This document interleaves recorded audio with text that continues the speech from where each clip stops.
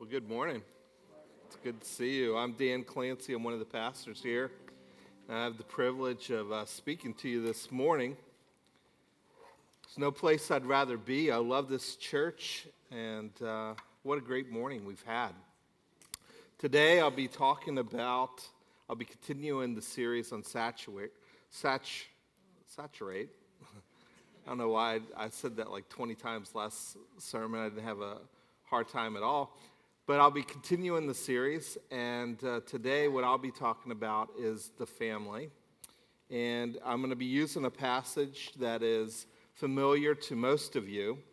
And I don't know about you, but when I was young, when I was a teenager, I used to think a lot about what my life would be. I thought about hopefully I'd be married.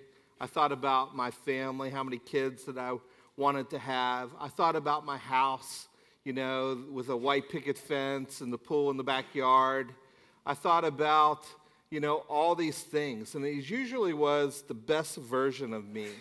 No struggles. My finances would be great. I'd have this nice car that I was driving around.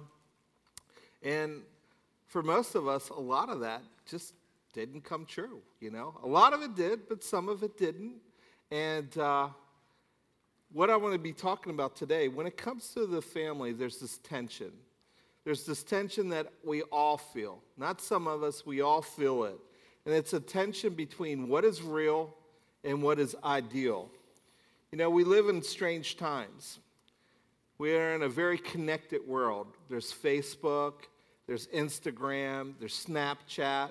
And when I'm bored, I get on these devices. I get on these apps here, and I start looking through it, and I start looking at other people's lives.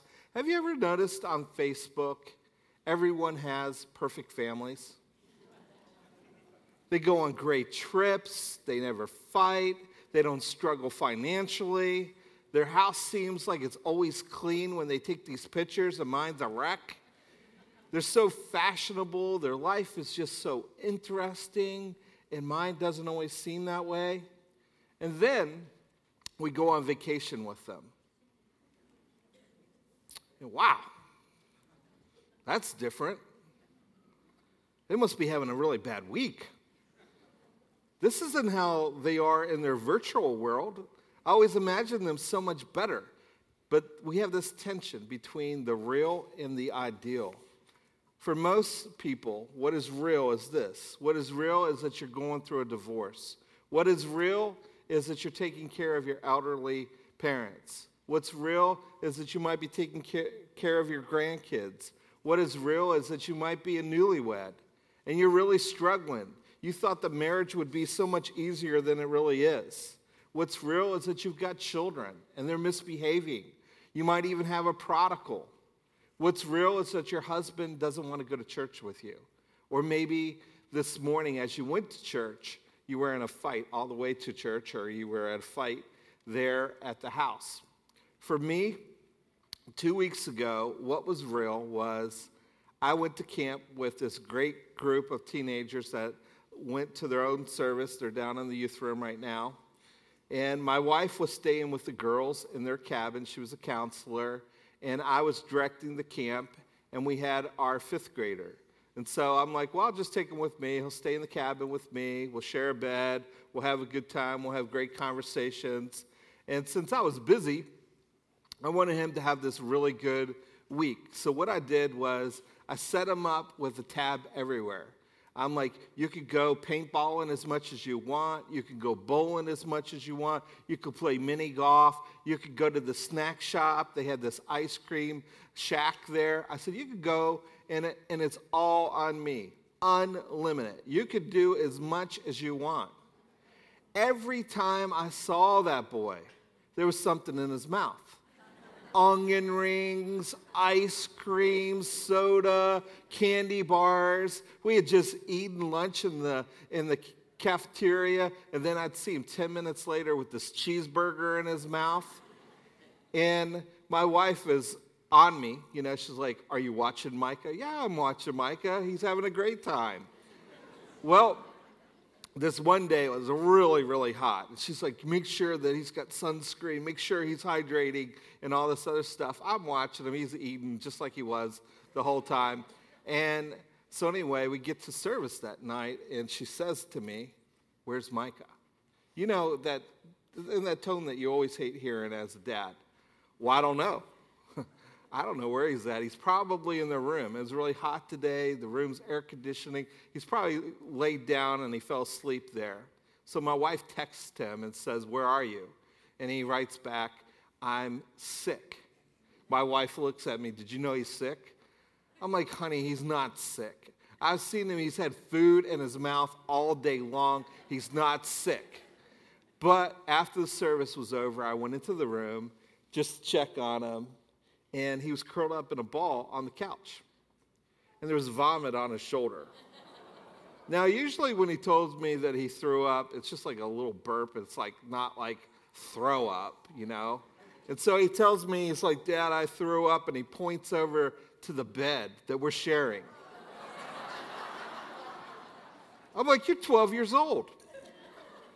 So I go over there, and I mean, there is a vomit all over the comforter, all over the sheets, all over my pillow. And as I went to wad it all up, my feet almost slide out from underneath me because there's vomit all over the floor. And what's worse was the trash can was 2 feet away. And next to the trash can was my suitcase, which was open. And he threw up all over and in my suitcase. Who does that? Who does that? Who throws up in someone's suitcase? So how did I lose my Father of the Year award was this. I was mad. I didn't show mercy. I made him clean it up. But Dad, I'm sick. You're not sick. There's a difference between being sick and eating all this junk that you ate all day long. I'm going to have to take your tab away from you.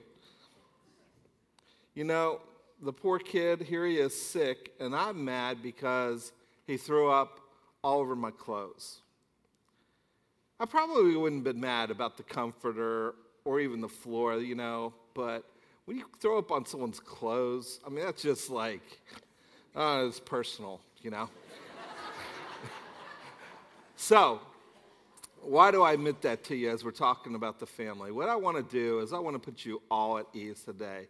There's no Father of the Year's award people in here. No winners of that Father of the Year people in here. We all have stuff. We just don't admit it. We all have stuff. We all have junk in our family. But we don't own it. We need to own it, but we don't own it. We hide it. And we need to face it. And often there's this tension between what's real, our real family, and the ideal family. We live in a culture that doesn't like tension. It wants to get rid of all the tension. So regardless of how dysfunctional my family is, regardless of how bad my marriage is, our culture wants to say, it's okay. It's okay. Don't worry about it. Everyone's as bad. You don't have to fix anything. It's okay.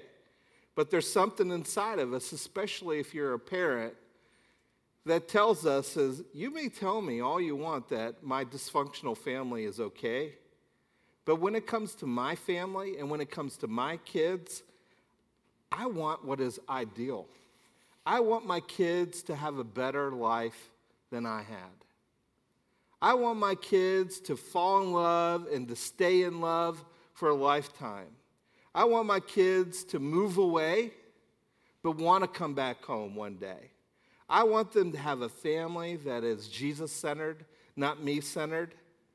And you see in this whole thing called the family here, when Jesus shows up, he takes what is ideal. And what he does is he blows it up. He blows it up beyond recognition, beyond what any of us can naturally do. Jesus raises the standard. And today, that's what I want to challenge you to do, is to raise the standard of parenting in your home. Now, I know some of you are like, I'm beyond parenting. Not in our society, you're not. You're still got kids. You're always parent. And we're all family. We're all here for one another.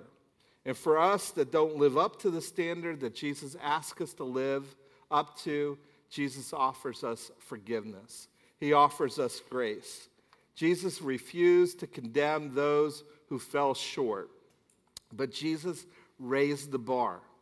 And a lot of times he said this, you've heard it said that it's like this, but I'm telling you that it's like this. Jesus told us to do really, really hard things. He told us to turn our cheek. He told us to go the extra mile, things that didn't make any sense at all. But he wants us to live with the tension.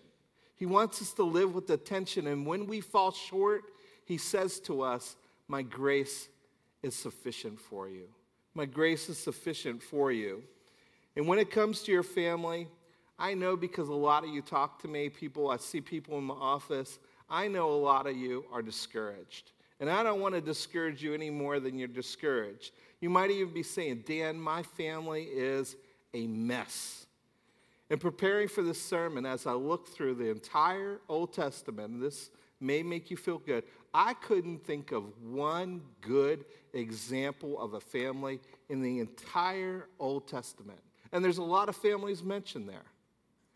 Then I started thinking through the New Testament. Is there a family that I would pattern myself after? I couldn't find one there either. But what I did find was Jesus' teaching on what the family should do and what the family should be. And today what we're looking at is Ephesians chapter 5. We're going to be looking at several verses here. I won't read the whole thing because of time, but it says this in Ephesians chapter 5. This is a verse you women hate to hear, but it says this, verse 22, wives, submit to your own husbands as unto the Lord. For the husband is the head of the wife, even as Christ is the head of the church. Then in verse 26, in verse 25, it says, husbands, love your wife as Christ loved the church and gave himself up for her, that he might sanctify her, having cleansed her by the washing of water with the word. Then it skips on down and it talks about children in chapter 6. It says, children, obey your parents in the Lord, for this is right. Honor your father and mother. This is the first command with promise. So here's Jesus saying, Paul is saying here is, this is what is ideal. This is the ideal family right here. The Bible tells us, love my wife. A lot of you are like, love my wife? Have you ever met my wife? She's as mean as a rattlesnake. It's hard to love a rattlesnake. Respect my husband? He makes so many bad decisions. He puts our family in harm's way all the time by his bad decisions. This guy is a buffoon. Obey my parents. Teenagers are like, are you kidding me? My parents haven't had an original idea since 1990. I'm not going to obey them. And then it says, fathers, don't provoke your children. I always wonder why it didn't say just parents don't provoke your children. Why fathers? But I find myself in my family, why am I always the one that provokes everyone? It's like I say things and everyone gets offended, but my wife could say anything and she gets a free pass. But it just seems like whatever I say provokes.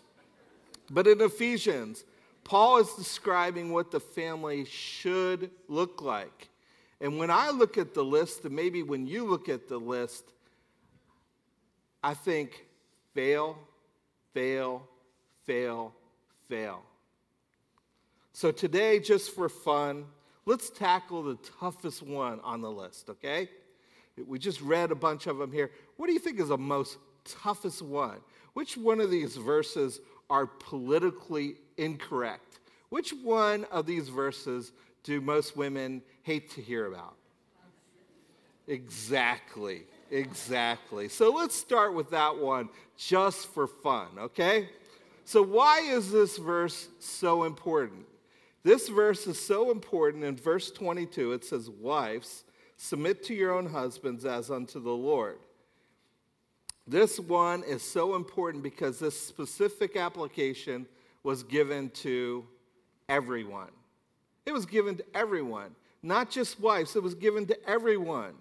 Whenever a man comes up to me and says, well, doesn't the Bible say blah, blah, blah, blah, blah, blah, blah, blah, in Ephesians chapter 5, verse 22, I always say to him, what does the first word of the verse say?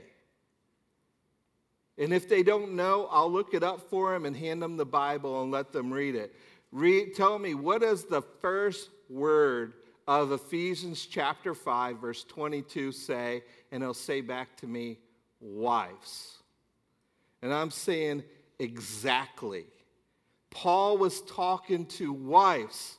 He wasn't talking to you. There's a lot of there's verses that start with husbands.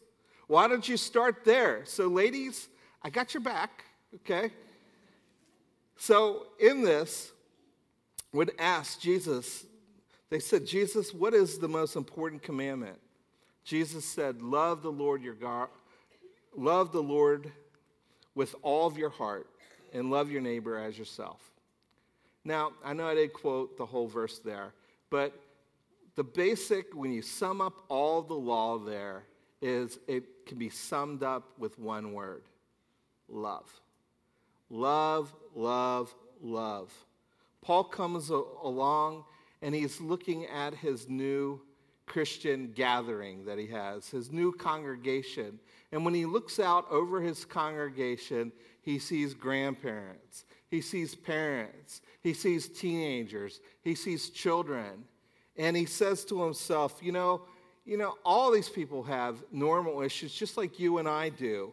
But Paul asks himself this question: how do I apply the teachings of Jesus to the family dynamic? This was all new. Loving your neighbor as yourself, this was a new concept.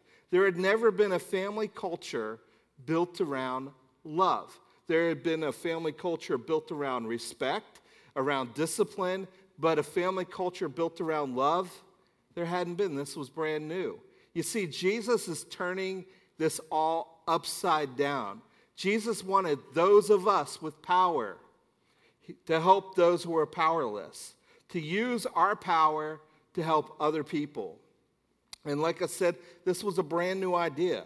So Peter and Paul, they come along and they ask this question: how does this look in the family? People love to quote this verse, like I said, Ephesians chapter 5, verse 22. But let's look at verse 21. What comes first, 21 or 22? I know you're smart people here. It's 21, okay? So in verse 21, maybe this trumps verse 22.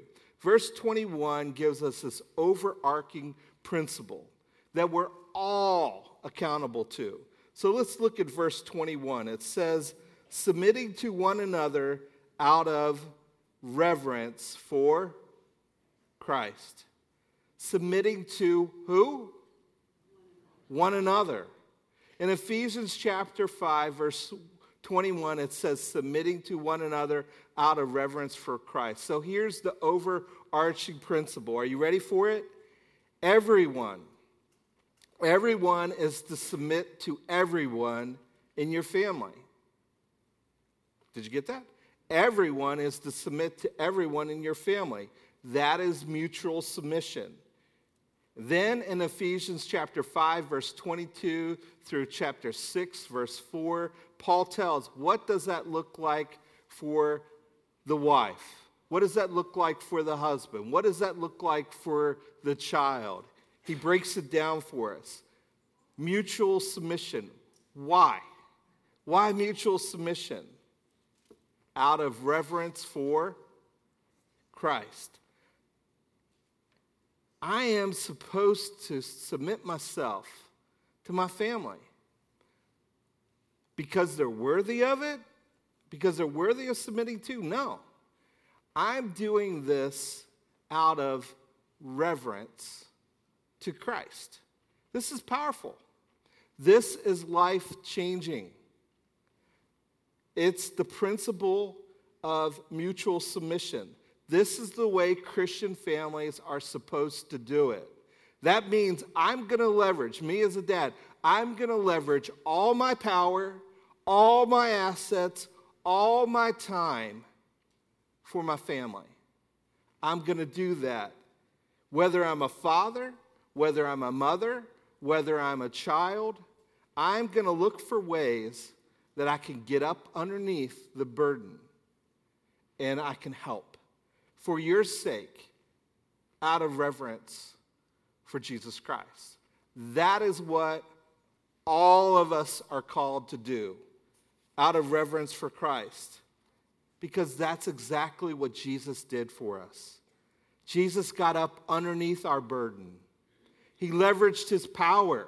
He leveraged his resources. He leveraged everything that he had, all of his authority, all of his position. He leveraged it for us. He put us first. He died for our sins, so we don't have to die for our sins. So what does this look like in my family? Just as Jesus, our Lord, submitted himself to people underneath his authority, so that everyone in our family should submit to one another. That's what he's called us to do, out of reverence to the Lord. This is really cool. This is one of the most powerful relational dynamics. I'm going to loan you my influence. We say to our family, I'm going to loan you my influence. I'm going to loan you my power. I'm going to loan you my status. I'm going to loan you my wealth for your sake. The message of mutual submission is this. Get this. Is that we're saying, I am here for you. I am here for you. Regardless of where you fall in the hierarchy of your family, regardless whether you're the dad, you're the mom, you're the firstborn, the secondborn, it doesn't matter. I am here for you. And if you're here today and you don't know Jesus Christ as your Savior, he is here for you today too. And the thing that just blows us up is when we ask this powerful and wonderful question. Are you ready for it? Here's the question I want you to ask is, what can I do to help? Did you guys get that? What can I do to help? Now, let's all practice this together. I want to have you say it out loud on the count of 3. I'm going to count to 3, and then we're all going to say it together. Okay, you ready? 1, 2, 3. What can I do to help? Okay, let's do it one more time. What can I do to help? Now, this is a game changer.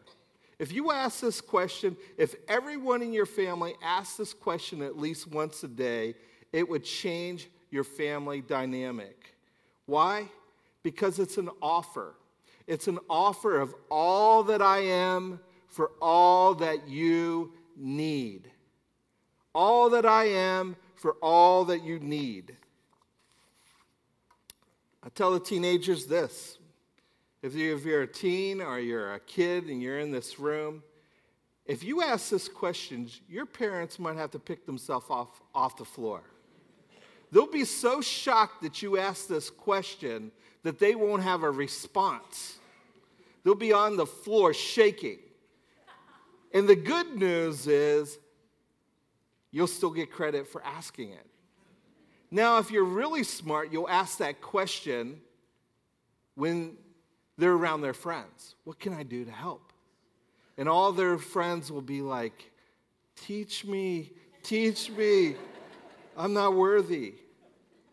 If you're a parent, you know that parenting can go negative really, really quick. You don't even see it coming. It just happens, with all the hormones that are going around. But I'm going to challenge you to ask this question. Why? Because you know what happens when you ask this question, what can I do to help? It keeps conversations going. It keeps things from going negative. Ladies, one of the most powerful questions that you can ask your husband is this: what can I do to help? Most of the time, he's going to say, nothing, nah, you can't help me, I got it, blah, blah, blah. And by asking this question, how can I help you, you're saying, I am aware I'm aware of the burden that you have, that you carry. I am aware of the responsibilities that you have. Is there anything that I can do to leverage who I am, my time and my ability to take a load off of you? Men, a lot of your wives are afraid to ask you for help because as soon as they ask you for help, they can feel the resistance. You don't even have to say anything. But men, when you ask this question, how can I help you? You're opening the door. You're letting your wife know that you're willing to leverage who you are and what you have for her. You're willing to leverage who you are and what you have for her. So let me ask you this. Why? This is so simple. All this is so simplistic. What is the barrier? Why don't we do this? Number one barrier for us not doing this is fear. If you're a kid and you ask this question, what can I do to help? A kid's fear is that they're going to be out in the yard all day pulling weeds. You're going to have them doing that. And if you're a parent and you ask that question to your friends and all that, what can I do to help? You know they're going to ask you to help them move. You're going to have to unload this truck or do something that you don't want to do. But a lot of times in Ephesians chapter 5, verse 21, when it tells us, it says, submitting to one another out of reverence for Christ. Imagine this.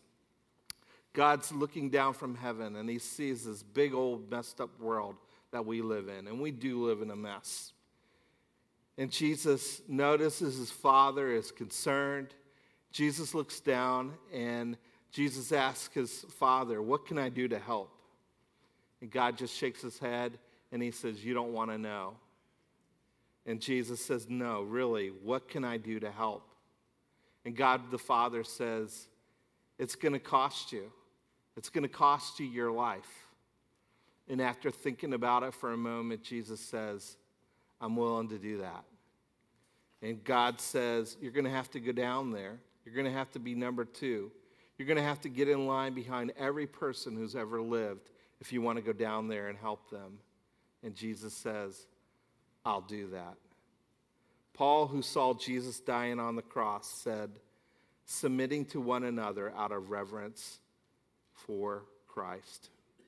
Church, what I want to challenge you is I want to challenge you to open the door to your time, to your potential, to your talents, to your treasures, to everything you have, and make it available for someone else. This week, as you saw, we have a lot of teenagers going down. They'll be sharing the love of Christ to our community. One of the projects we're doing at night is we're doing a vacation Bible school for a local church and at Sherrick Road. I want to just challenge you in light of everything that's going on in this world, the mess that we live in, the racial divide that's going on. I'm going to challenge you to make yourself available, your time, your talents, your energy. What a beautiful thing. Last year, one of the things that happened is, there was a dad that came in one night, and we thought he was looking for his children, and he was just looking around, so we said to him, well, is there anything I could do to help you? Is there anything that you need? And he said, my daughter told me that there's white people and black people worshiping together, and I just had to see it for myself. Now, that's a beautiful thing, isn't it? And in our world, that's what needs to happen. I'm going to challenge you this week. Just come on down to Sherrick Road. We're doing a block party on Friday night, even if I can't find anything for you to do. Maybe you can make some cotton candy or something like that. Maybe you can do some snow cones. But that's a beautiful thing, is leveraging who you are for other people. Your time, your talents, your ability. I'm out of time. And so I'm going to just challenge us to ask this question a lot and often this week. And that's what it's like to become a follower of Jesus Christ. It'll cost you a little bit of time. It'll cost you energy. It may cost you some frustration. But that's part of following Jesus. Will you pray with me?